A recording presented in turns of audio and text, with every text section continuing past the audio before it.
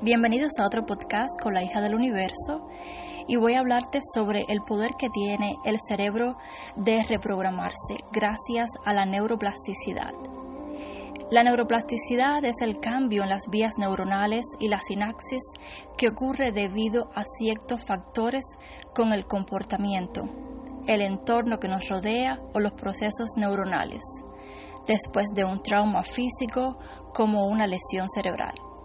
La neuroplasticidad permite que el cerebro se reconecte para ser restaurado y maximizar su funcionamiento, corrigiendo y restableciendo nuevas funciones neuronales sobre conexiones ya existentes.